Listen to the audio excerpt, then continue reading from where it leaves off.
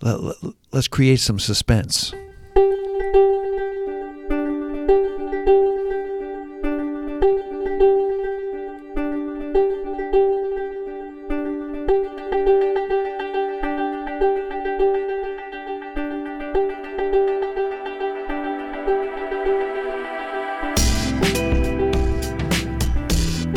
Unbelievable.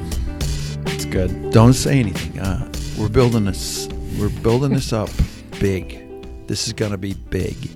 Some suspense, some intrigue. Who is this man sitting across from me in the sound booth of Northern Seminary? Here we are, folks. Season 4, Theology on Mission podcast, and it's my pleasure to introduce someone new. I mean, for all those years, Holzclaw sat in the other chair. Holzclaw was there for all those years. And then what happens? I don't know what happened. Holzclaw, if you're listening, you got to come back and tell people what happened. God, this is what he said to me. God called me. Okay, I'm just going to accept that. But anyways, ladies and gentlemen, I have in the sound booth a graduate of Northern Seminary, a graduate of our doctorate in contextual theology. I almost said ministry, which it is. Mike Moore, and he is also now an employee and the director of Masters of Theology and Mission degree program and a whole bunch of other stuff, and he's in charge of the Theology on Mission podcast as well. Mike Moore, welcome to the studio. Can you introduce yourself a little bit? What do you have to say for yourself? Wow. I feel like I have some pressure on me all of a sudden. Are you feeling the pressure of taking Holzclaw's shoes? Some big shoes. He's like He's like 6'4". He's giant. He's not 6'4". Okay, he's like 6'2". Probably 6'2", but you did hit on something when you talked about his shoes. He always had amazing shoes. Yeah, I'm sorry. Your shoes just don't measure up to the claw. Yeah, I bought these from a Salvation Army thrift store. But anyways, introduce yourself just a little bit. Sure. Yeah. Graduate, MDiv, DMin, Northern Seminary.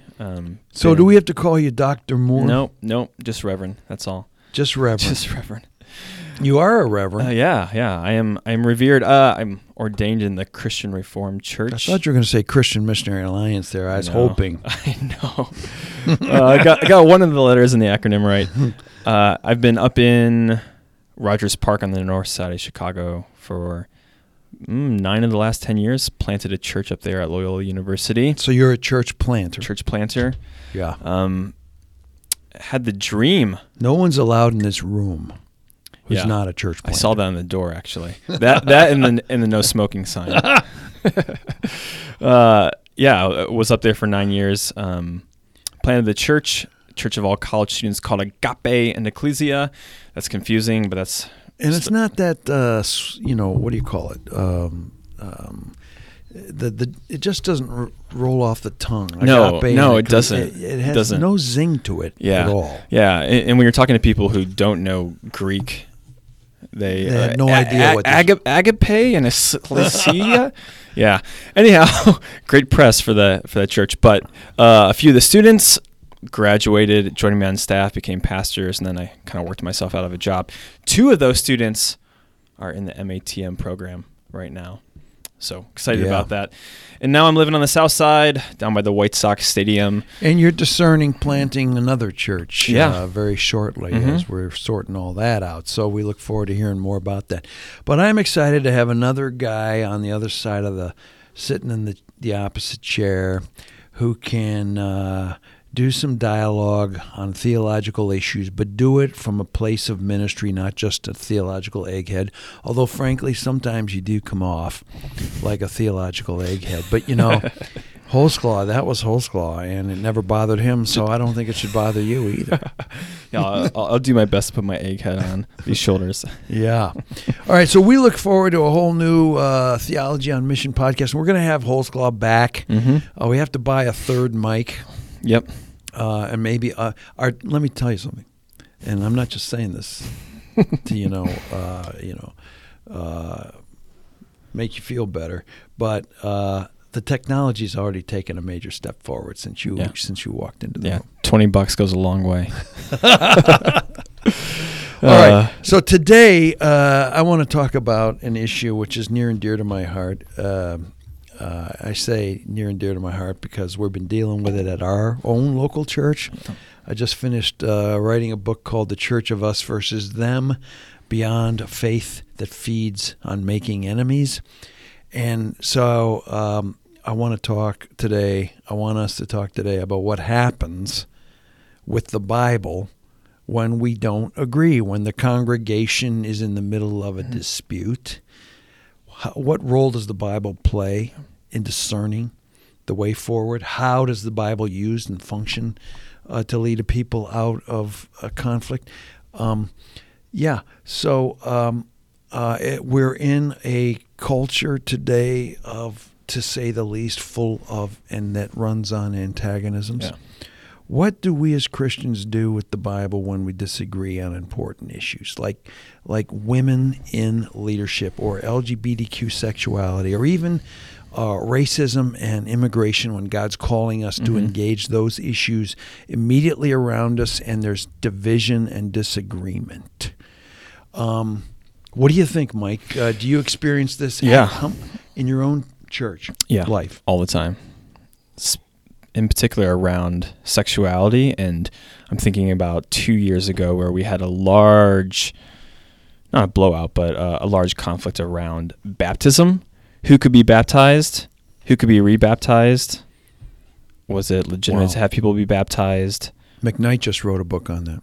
I wish he would have written that 2 years ago. That would have been a lot more helpful. I don't think it maybe would have done what you think it would have done. But anyways, we digress. Yeah, so running into this all the time, and not just how do we appeal to the Bible, but from a leadership perspective, how do you actually steward your leadership position? Yeah. Can I say that? Position? Yeah. Leadership position in a way that facilitates not only helpful discernment, but also mutual submission to one another. Yeah. So the way I started out this conversation the other night at our church was that in the past, when a disagreement arises, typically what we've done in the past is we've looked to the well-educated professional clergyman who has studied the Bible and knows how to engage historical, critical disciplines, blah, blah, blah, blah, blah. And he or she, mostly it was a he, went and studied the issue and then delivered the expert opinion. Right. Oftentimes having garnered the support of the elders, and the congregation by and large agreed, or if they didn't agree, they left. And there's a couple of things that depends on. There's the idea that, okay, the Bible's inerrant, verbally inspired, God-breathed. There is kind of an unspoken assumption that there's one meaning to the text, that there's this authorial intent, there's this literal meaning, and so all we need is the expert to tell us what that meaning is. And to do a sermon series on it. Oh, yeah, even throw in a sermon series.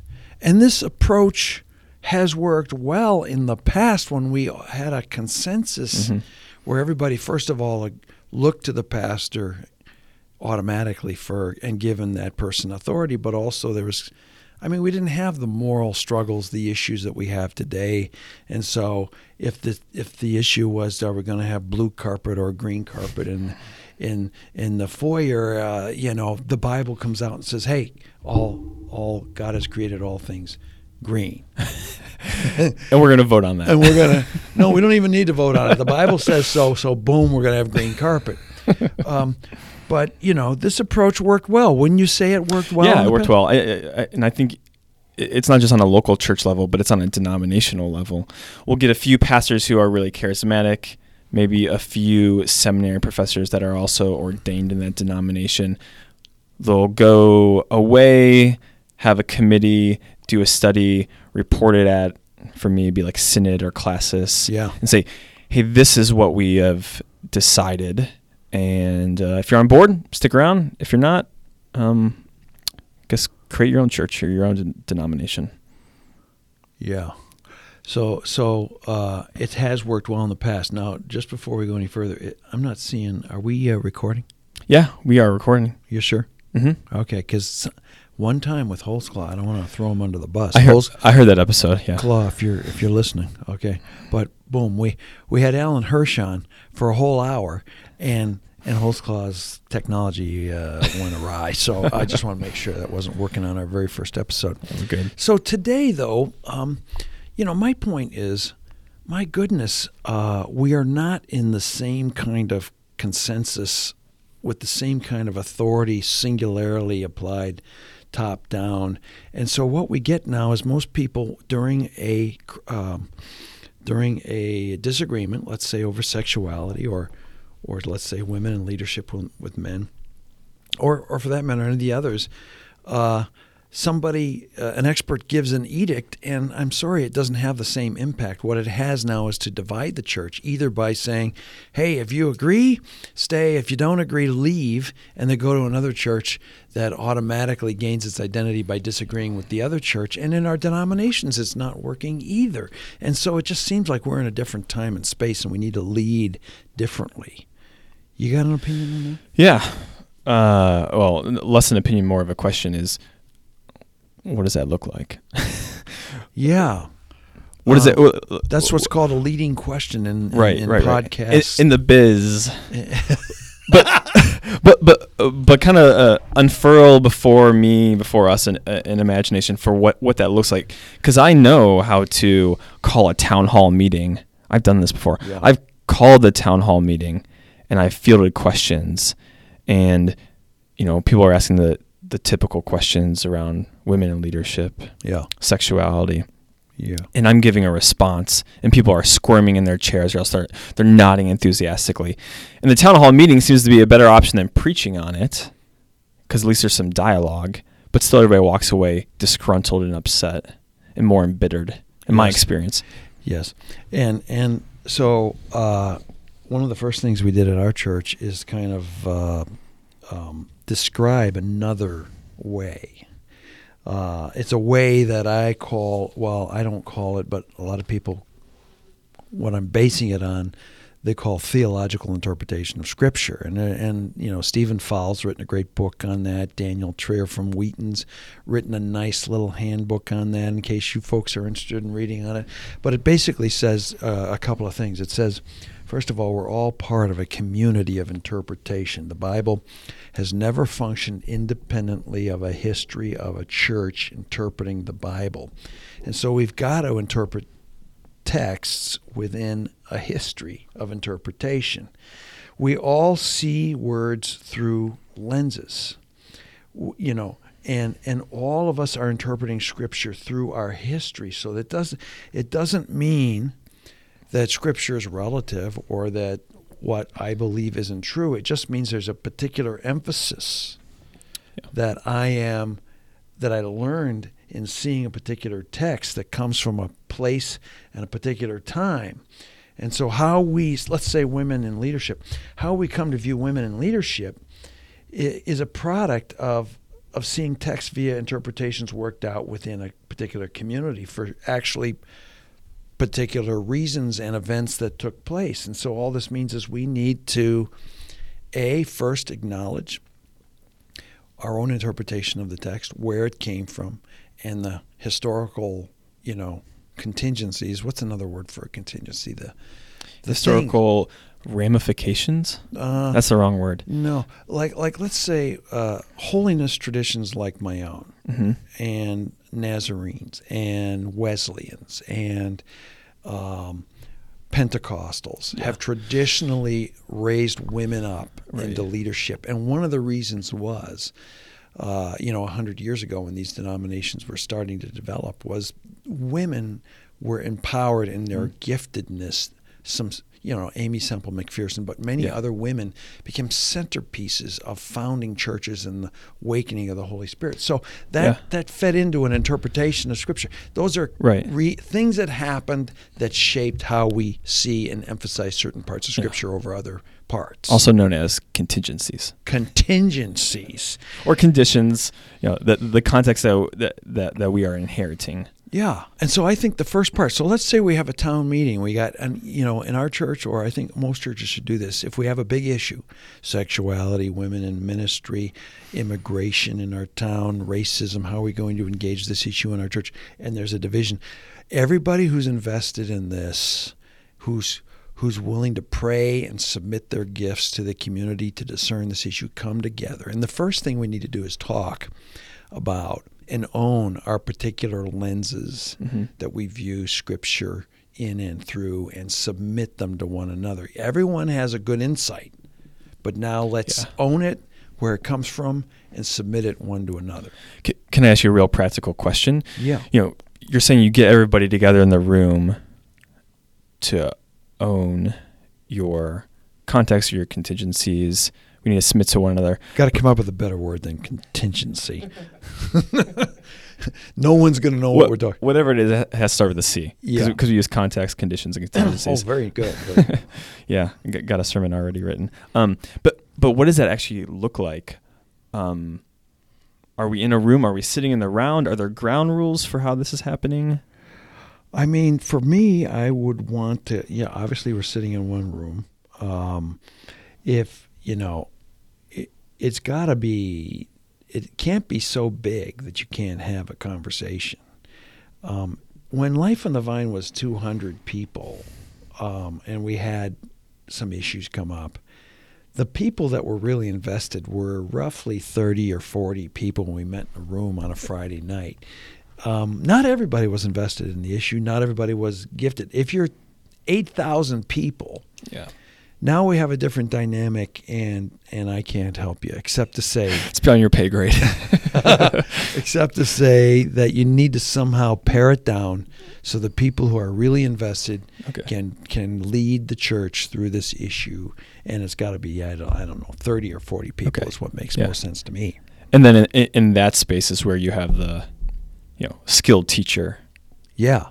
So the next thing is, I mean, we have a community, and all of us are aware that we're not doing the one single expert diatribe. No, we are all owning that we come from various places on the way we're seeing Scripture. But then we listen to a skilled teacher, but that teacher is still within a community and has to be accountable to a community that's listening and discerning and submitting and pushing back and coming to an understanding. Actually, all the gifts are set loose in that room.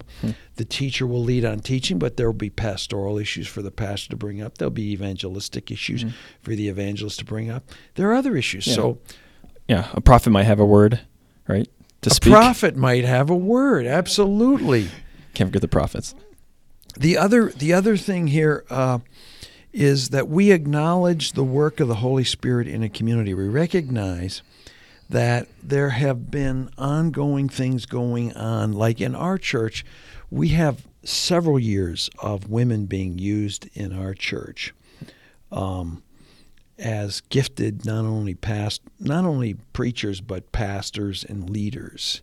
And much fruit has been born. Now we need to recognize that in terms of discerning what God is doing in our congregation in regard to Scripture with women and men in leadership together. So, by the way, I defend all this. I shouldn't say defend. Defend's a bad word. Defend is being defensive, and there's no reason to be defensive. But Acts chapter 15 is kind of the model for this kind of discernment. You'll see that they were dealing with Scripture. They were coming together, in verse 15. They were talking about, and this agrees with the words of the prophets as it is written. So they were dealing with Scripture.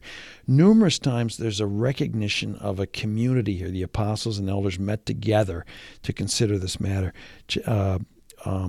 Verse 6. Verse 12, I'm talking Acts 15 here. The whole assembly kept silence and listened to Barnabas and Paul as they told of the signs and wonders of what God had been doing among the Gentiles. That's a recognition of the Holy Spirit's work that brings us to this question, as well as the whole assembly, the community is at work. And then at the end, verse 28, for it has seemed good, that the concluding moment is, it seems good to the Holy Spirit and to us.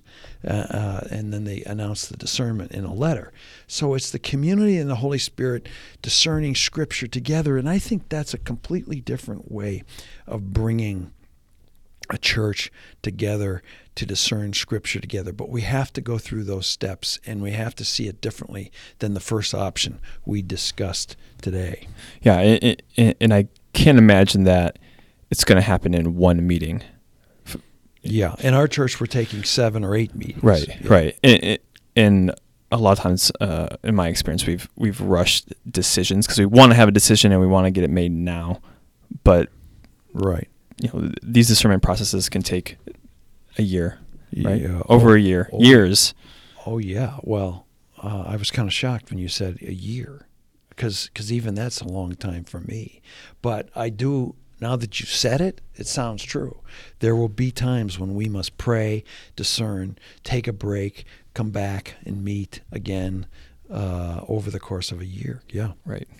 I have some tips, and I'd like to hear your give me your first thing that pops into your head when I say this.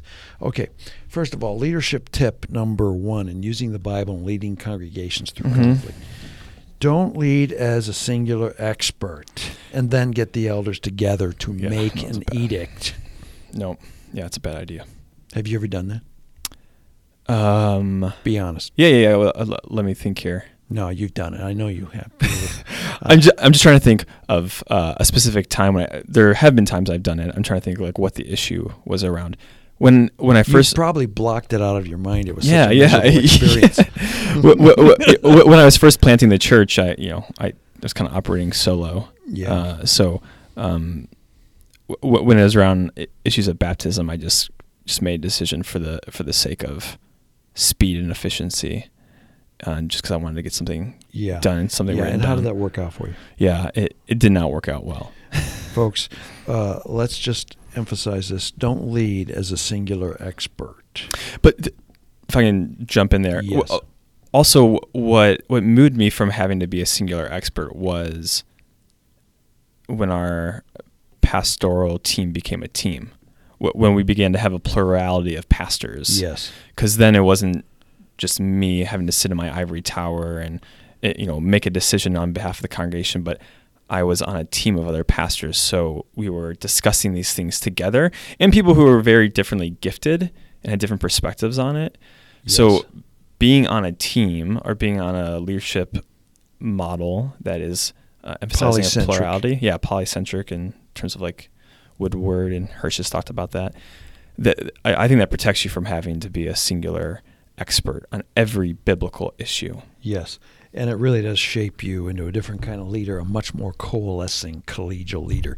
Second leadership tip, don't lead by information dumping and then letting the congregation decide. In other words, I'm going to give you everything you need to know on the sexuality issue. Here's 5 different positions across the board. Okay, now let's talk. That is not good leadership either. You got to comment on that. Well, what would you suggest as an alternative? I agree with you. You don't want to turn into a seminary lecture class, although some seminary lectures are amazing. But you don't want to stand up and say, hey, here's 4 different ways that churches have practiced women in leadership. Yeah, by the way, I don't even do this in my lectures at seminary class. Right.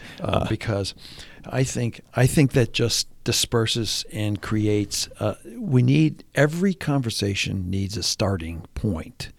And so my third leadership tip is when you call a meeting, the leader who is leading or the leaders, let's say you have 3 pastors who are leading, you make a proposal each night and then you say these words, I submit to you.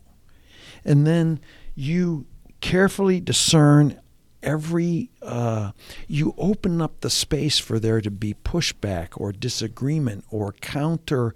Well, Scripture might say that according to you, but what about this? And then the discussion, your proposal starts, but it might stay the same, but then again, it might have some significant adjustments that take place as a result of the conversation, so that at the end, I submit to you, this proposal becomes everybody's collegial effort at deciding where the Spirit's leading us. Right. So as opposed to one person having to summarize all the proposals, you're saying one teacher in that space would say, hey, this is where I'm convicted. This is what I'm teaching. I submit that to you. I make this proposal. This is where God's leading the congregation because A, B, and C. Okay, A, Scripture says this. B, we've heard and seen the Holy Spirit work in this. C, I have sensed from our community when so-and-so and so-and-so and so-and-so said that it's a confirmation of this. So that's A, B, and C. I submit to you. And then people enter into the conversation, pushing back on A, B, or C. And slowly there develops a coalescence around the adjusted proposal. Right. Does that make sense? Because I think that too often people think leadership is, I'm just going to throw out 52 different options and let the congregation decide. Right. Yeah. Let them vote on it, or wait until there's a consensus, or wait until there's a split. The consensus won't happen unless we lead towards a consensus. But we got to depend on the Holy Spirit to work. Yeah, you were going to say something. And do you wait until there's a consensus, or do you look around the congregation and say, well, we got 80-20, 90-10?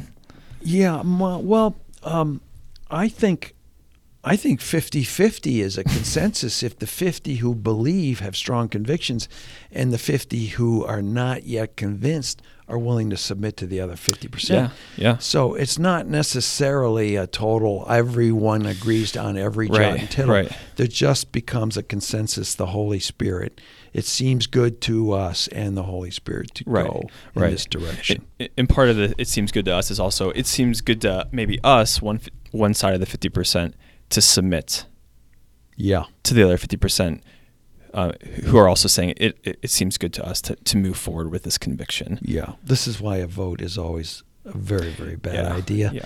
This is American politics, not the politics of Jesus. Yes. Good word. All right. Well, so that was a pretty good, what do you think? Pretty good first shot at the podcast? Yeah. We haven't actually produced it yet, but so far so good. How many minutes did we go? I can't really tell. I'm not quite sure what those numbers up there mean. Okay, Holtzclaw would always know exactly how many minutes. Okay, Holtzclaw this, Holtzclaw that. My shoes, the time. Don't forget the headphones. Yes, the headphones are outstanding. Well, folks, I hope we got. I don't know if Mike's going to do what Holtzclaw did. What did he do? Fitch versus Fitch or whatever. He had some crazy ideas. Yeah, he did. A couple of things that he would do. We can do this one. What are you reading right now? Oh, well, I have not really. I can tell you what I was reading 20 minutes ago. Yeah. Oh. But was it sports related? NHLhockey.com. Nice. But no, we will try to bring those back over the next couple of podcasts. What are you reading? What are you listening to? What are you listening to? What are you watching? I'm going to try a new feature called Mike Moore versus Mike Moore. Oh, it's going to be good. It's going to be good. But until then, folks, I hope we've started off on the right foot. I'm looking forward to another year together on Theology on Mission. If you can, what did Holtzclaw always say? He said, give us a review on iTunes or something? Yeah. Give us a review on iTunes. It'll be up on the Facebook page. We'll publish it through SoundCloud. Yeah, we'll do all the things we used to do.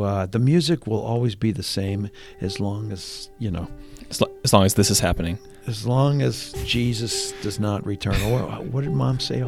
Till he tarries, the music will be the same. So until next time, folks, it's Dave Fitch. Mike Moore. Over and out, and we'll see you next podcast.